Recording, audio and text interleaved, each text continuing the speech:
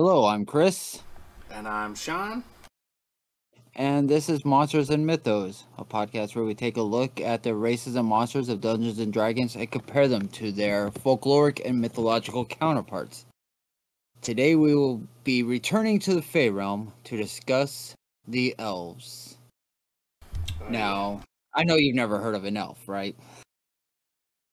Oh, not ever. Not in my many years of gaming or tabletop role playing games.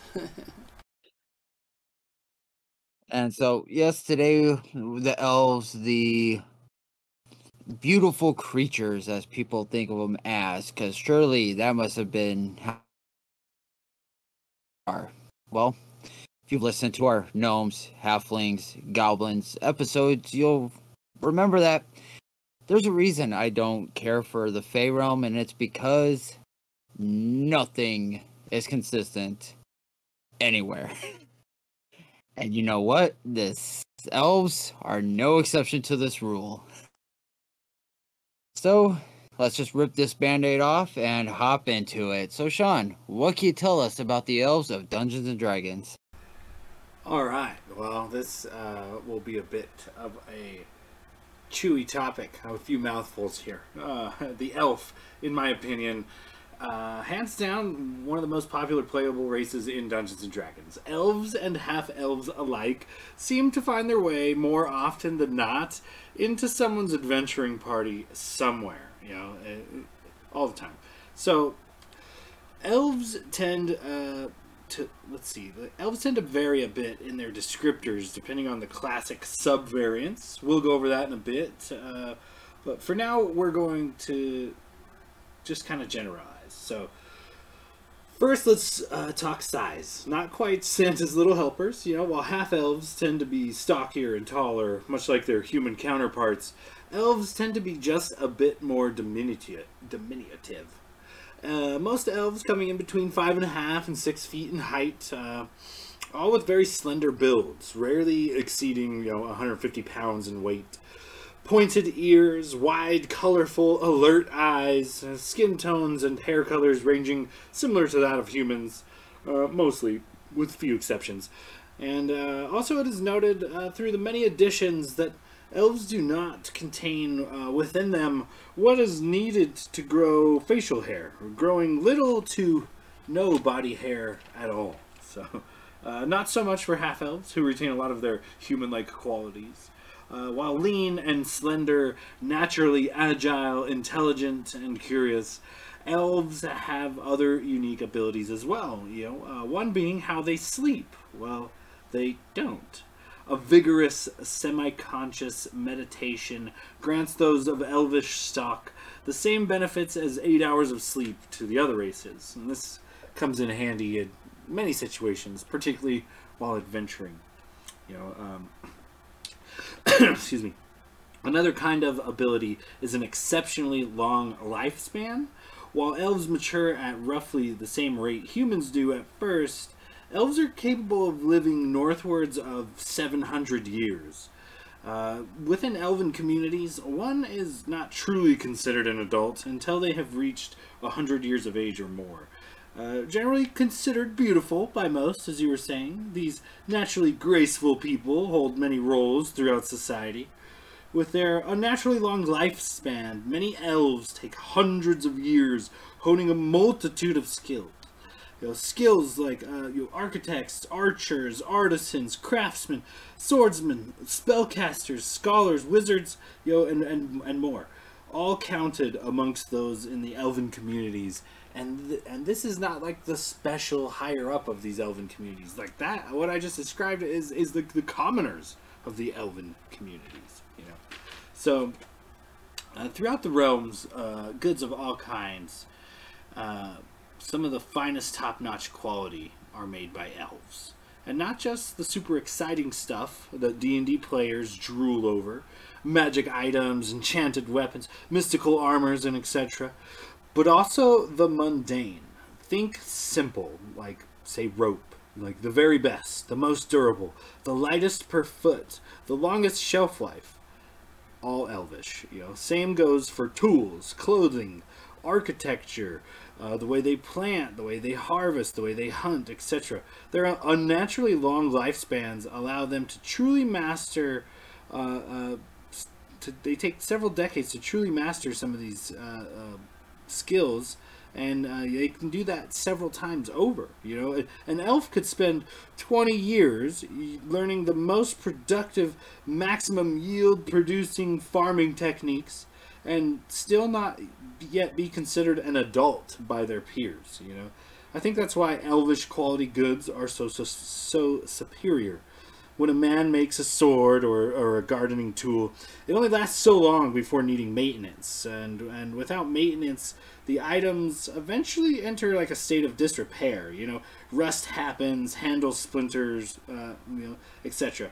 A skilled man might make a sword or a tool so well that, of such quality that the item is the last one he will ever need in his lifetime. Which means the weapon or item or tool lasts 70, maybe 80 years before breaking down. You take that and then apply it to an elf. The elf may spend a decade or two, going on like 20 years, just learning how to perfectly craft this said weapon or tool. Just the right amount of materials, made just the right way, with maximum durability, minimal mess/pollution, etc. And then factor in that, like the tools of man, this will need maintenance periodically, and has essentially been created to serve the purposes of elves, who live much longer than man. I.e., while goods both common and magnificent alike seem to be such a good make when crafted by elves. A simple sword or gardening tool of elvish make will likely last multiple generations of the other mortal races. So hence why they are so highly sought after. However, despite the many elvish master craftsmen alongside their many magical goods, what the elves are most known for amongst the realms isn't their refined ways, their savage tactics, nor wealths of knowledge. It's the influence elven music and poetry has over the realms, and it is like no other has ever been seen before. All of the realms, in as far and as wide as they stretch, few can boast better wine, music, and tales that are brought to this world's ears by elves and their culture. And as such, it is widely considered top-notch, or some of the best wine, music, and tales that the fantasy realms have to offer. Which kind of brings me to a little mini elven tale here in a sec, but involving the three main elven variants. How close am I to landing on what you looked up so far? Oh, as is always the case in the Fae, a lot of similarities and a lot of differences, both at the same time. So just not consistent. Perfect. That's what elves are going for, I think. All right. So it's a simple tale I mentioned before, of the three subspecies of elf. One of them decided to follow, or was tricked into following, Loth, the evil spider goddess, and due to this, they were banished by the other two from the surface world, deep beneath the surface of the world, to the ever-expanding shadows of the Underdark. This is, of course, the Drow, or the Dark Elf, and as are most that call the Underdark home, Dark Elves are mostly evil creatures, with few breaking that mold, and even fewer living for long if they do. Unlike their surface cousins, their hair is typically a stark white or pale blonde, alongside a skin complexion typically ranging from ash to obsidian in color, often entertaining hues of purple as well. These subterranean elves are masters of their domain and bring fear to all of the Underdark and surface world alike. The remaining surface elves usually fall into one of two categories, either high elves or wood elves. high elves typically have fair hair and complexions and get a boost or tend to lean on the intelligence ability score for the D&D mechanics. While in retrospect, the wood elves tend to be more darker, more earthier hair and complexions, and also tend to lean on or outright favor the wisdom ability score. And these two elves, this trio of elves has many different tales that they swap back and forth, many different wines, much culture and music. All three seem to make their way into many realms, which is why I think they're some of the most popular out there. Is because you really can't have a game of Dungeons and Dragons without an elf showing up. So regardless of how they tend to be in parties across the realms, the three distinct variants tend to represent the really different thoughts and belief systems set forth by elves, each kind of representing a conflict in and of itself. The high elves seem to favor structure, learning, efficiency, and grace in most things. From their architecture to their politics, alongside their goods that they craft and things. Fine quality seems to be the name of the game. Efficient and carefree. That's kind of where you get like the stereotypical kind of snooty elf.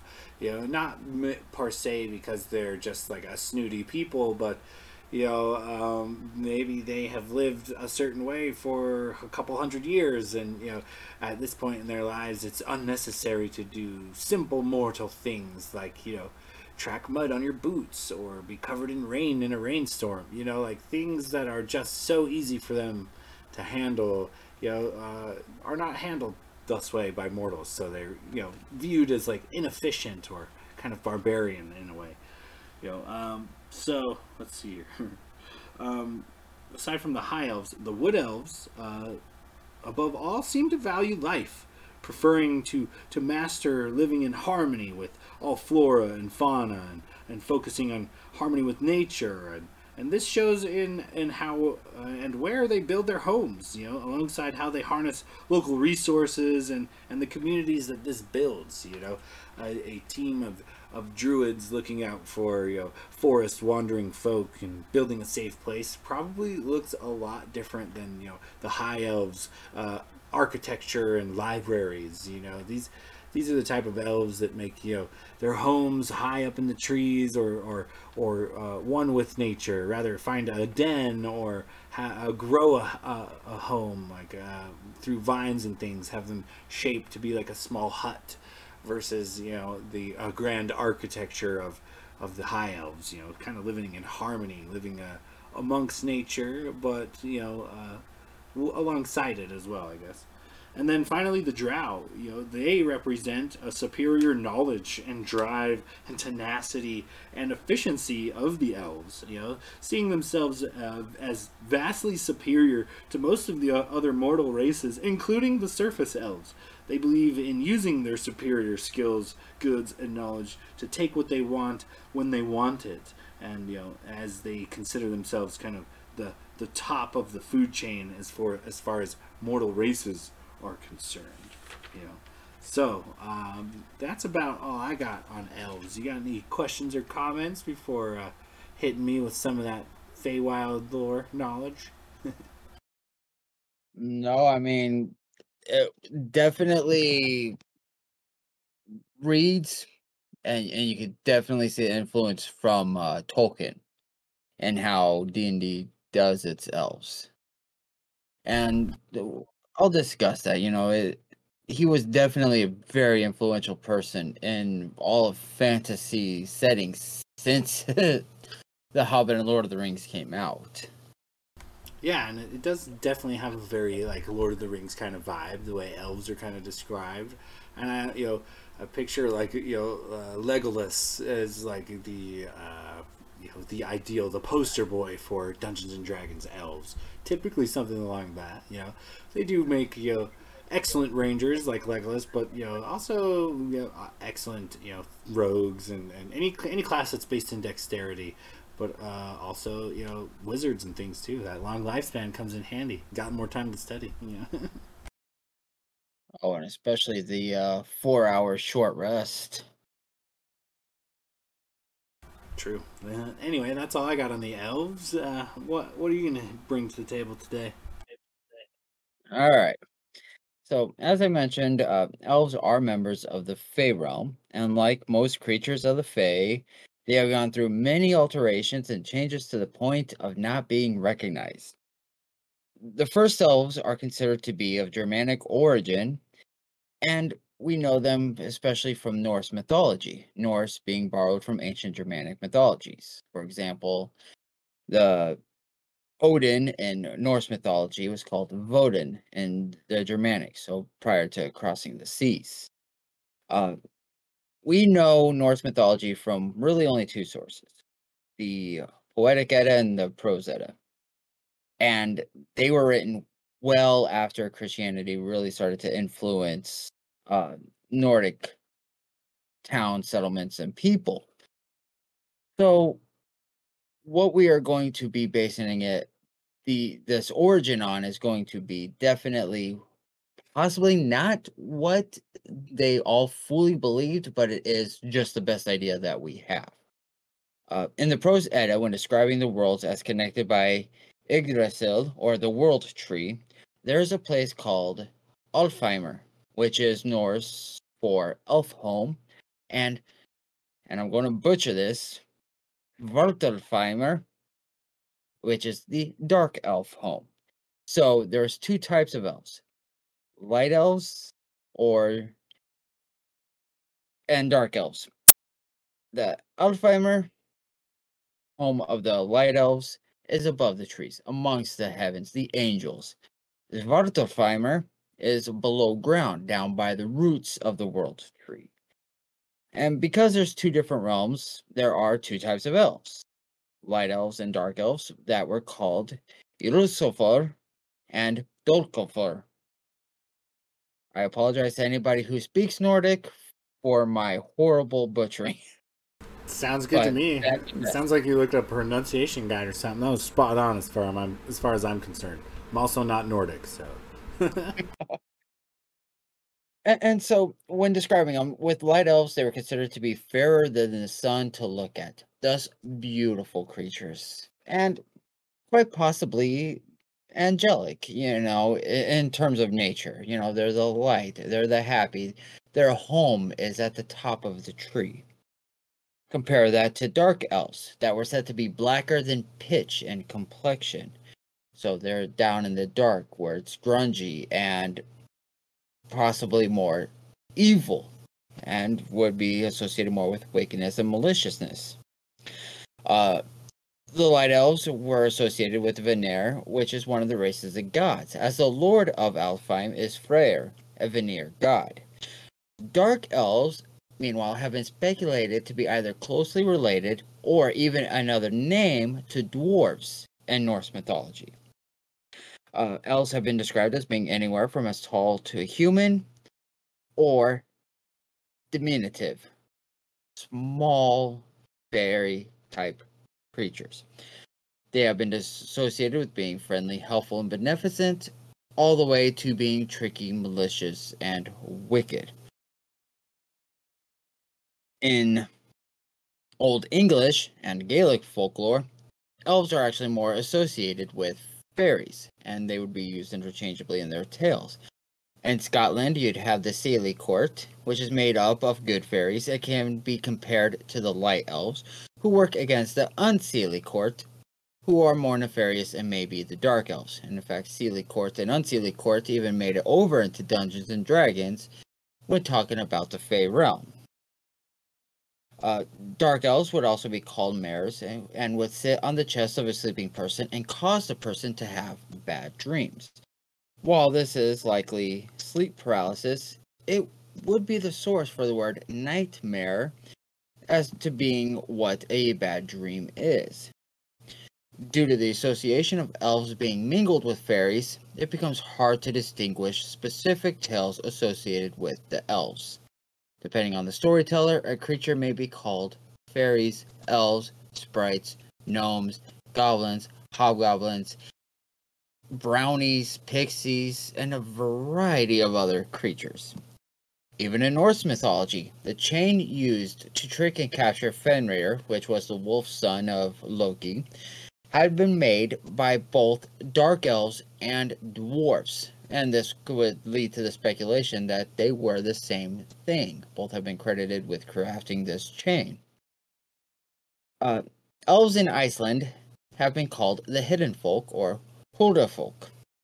According to a survey of Icelandic people, 54% of the people considered Huldafolk and elves to be the same thing. 20% think they aren't, and 26% say they aren't sure. I fall in with the 26% because it would be hard to determine if they were meant to be the same or if just time and tales caused there to be a merger. And so it's more coincidental and just happenstance that caused the two to get associated with each other. Huldafolk live in nature, same as with pretty much all the Fae, but they live in a parallel world. The Elfir, or elves, probably came with the Vikings when they began to settle Iceland. In the 11th century, with the introduction of Christianity and the merger with the Tales, the hidden folk then became the dirty children of Adam and Eve, whom Eve hid from God. This caused God to declare that what man hid from God, so shall be hidden from man, and so these children were made to be invisible and thus hidden from man. Unless they want to be seen, because then they can make themselves visible, should they want to, thus making the power of God on a more of a, yeah, we could do that basis, more than by force, I guess. That's crazy. That's interesting. Continue. Oh, we're not done with them yet. Due to them being invisible to men, it is said to be unwise to throw rocks, especially towards mounds, as there may be a hidden person that you could hit. And like every other Fae, they can take malicious vengeance if they feel harmed. Belief in the Huldafolk has actually had an impact on construction, as roads have been built to go around mounds and boulders, lest they be the home of a Huldafolk. Whenever bad things happen at a construction site, it is blamed on the Huldafolk, and that you either A, needed to ask permission to build there, or B, you need to move your whole construction site. That is how prevalent this belief has become, or been over there. When Neolithic flint arrows were first discovered, especially in England and stuff, they were called elf shots, and were blamed to be the source of sharp pains that did not have an obvious cause. So, if you stub your toe against the door, you know you stubbed your toe against the door. If you ever got a sharp pain, like in your calf, and you didn't hit anything and nothing touched you, it would be, oh, you just got hit with an elf shot. That's why you didn't see it. And by proof, here's these stone tips. Yeah, like a cramp or something. Like, damn elves. Yeah. Oh, exactly. And this is also possibly a speculation as to why horseshoes became a good luck charm in houses. Um, Discuss it more in the fairies, but just as a quick here, because elves were and fairies used stone instead of iron, it was believed that iron was harmful to the elf. And so by putting up something like a horseshoe in your home, it above the door, it was to ward off so that elves cannot climb in. Or fairies, depending on who's telling the story. Nymphs from ancient Greek and Roman mythologies became elves when they moved to England, or at least when the stories did, and so their personalities and tales transferred likewise. In Norway, you have huldras, which were beautiful women that would lure men in to marry them. These huldras would also have a tail like a cow that they would lose after marriage. However, if the fiancé would see his bride from the back, he would see her tail, which then see her in her true form, which is ugly. And she would turn and ask him if he thought she was ugly. If he said yes, she would kill him. If he said no, and they went through with the marriage, she would kill him after the marriage. So that was a definite damned if you do, damned if you don't type situation. Yeah, that's a shit deal right there. You're screwed either way. Denmark had elf circles where you might see pale, beautiful women dancing. If a human saw them dance, he would become hypnotized and dance with them until he fell dead. If the man was attractive, the elfin women might kidnap him and cause him to be a sex slave, which would drive him mentally insane or kill him.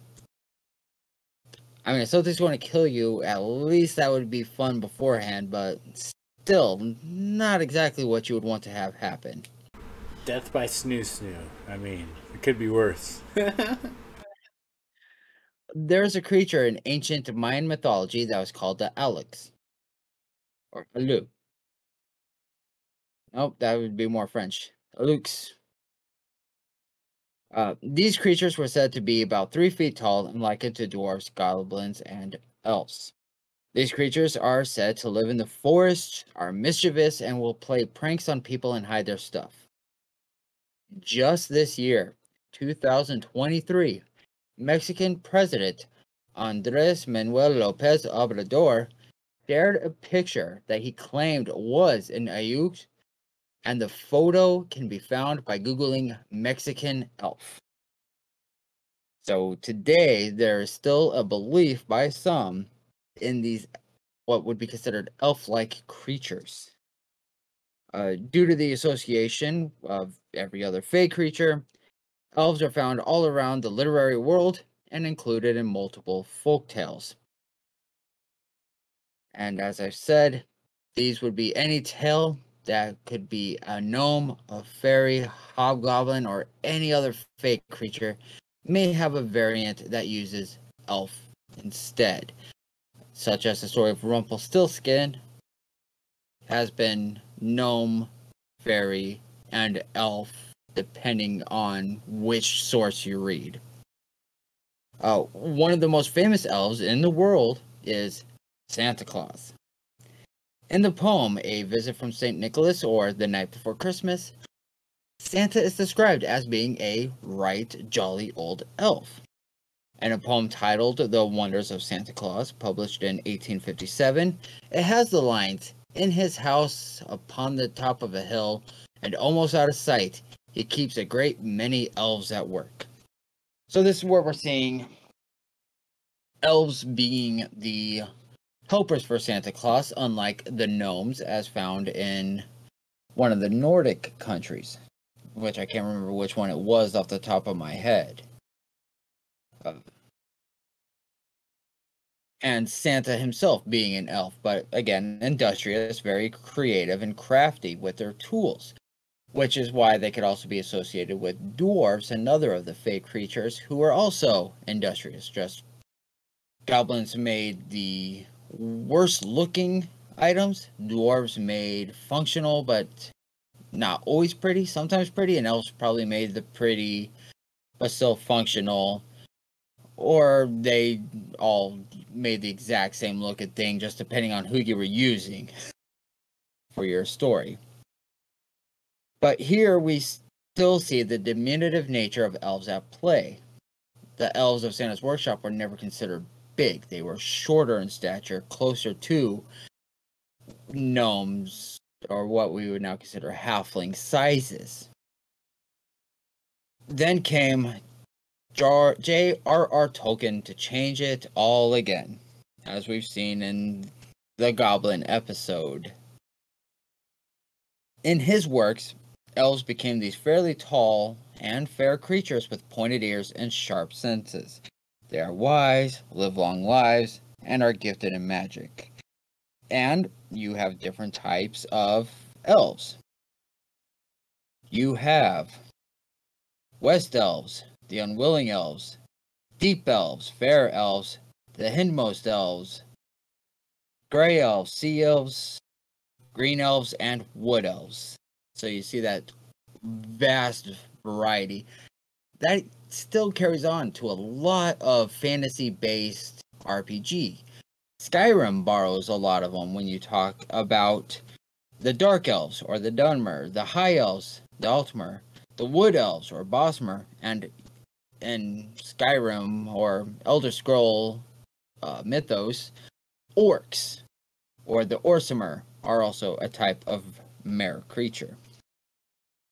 In this iteration of Tolkien, the elves have become so prolific that the way that many of us in America and the modern world see elves today is based on this style. Some who grew up in perhaps Germany, stronger Gaelic connections, or more Nordic may still see them as their ancestors did way back before the spread of Christianity that helped unify them.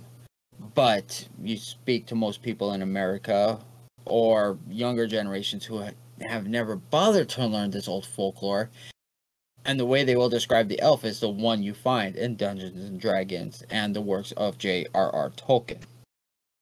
And in fact, Tolkien popularized the plural of elves to be spelled Elves, and their culture to be Elven or Elven, when before it wasn't uncommon to use elves as Elfs for the plural, and elfin or Elfin for associated to elf culture.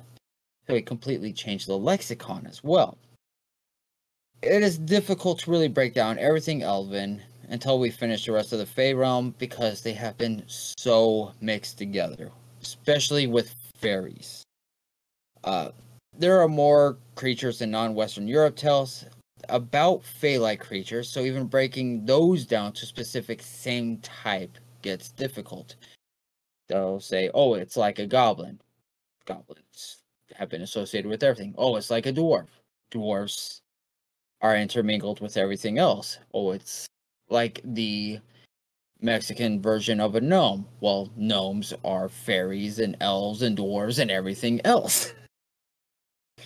So, we have explored some of the gnomes and the goblins episodes. I spoke of one here, and more will be discussed as we do the dwarves and fairies, which are on the agenda.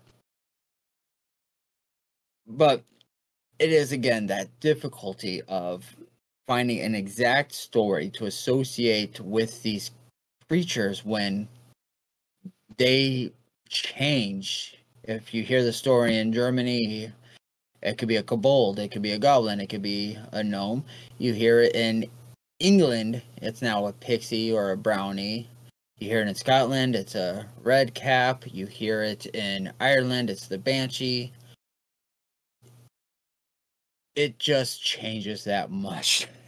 So how can you play an elf based on folklore?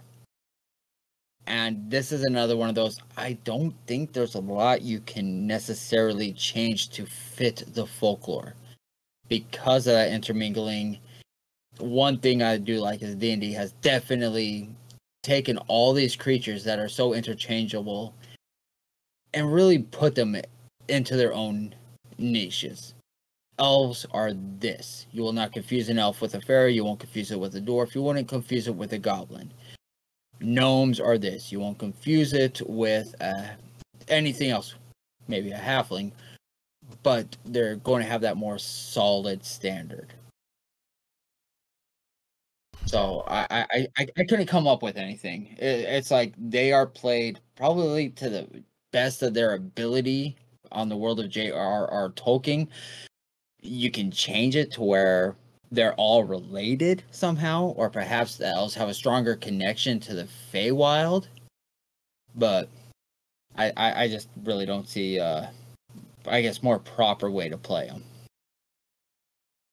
Right, and maybe Dungeons and Dragons kind of took that narrative and ran with it because of how difficult it is to differentiate some of the Feywild creatures. You know, might have had something to do with their influence, but you know, with the various sub variants, you know, they all have kind of their own place in the many realms of Dungeons and Dragons, and it's easy to either take that kind of pre-written narrative and run with it, or just 180 and rebel against. You don't want to be the high elf going to school with high ambitions. You want to maybe you're a sorcerer instead of a wizard, or maybe you're a dark elf who is not actually evil and managed to escape the terrors of the Underdark. Yada yada, and henceforth. So here's my question to you, as somebody who hasn't spent a lot of time necessarily reading into ancient folklore and whatnot. How happy would you be if you were given a pop quiz to discuss the Fae at this point, and we're only about halfway done? Oh, not the most excited. That's a very broad and sometimes obnoxiously specific topic. Oh, I completely agree. It's one of those, you'll read something and it'll use one of the names, and you'll be like, no, I read that story before and it's not what it was. And it's just due to translation and due to location and everything else. But it is interesting to see the wild ride that something like The Elf could take you on. Yeah, it was definitely fun doing a little research, digging through the various editions of players' handbooks and dungeon masters' guides. Kind of peeking at everything. Well, that being said, that's all I got for the elf.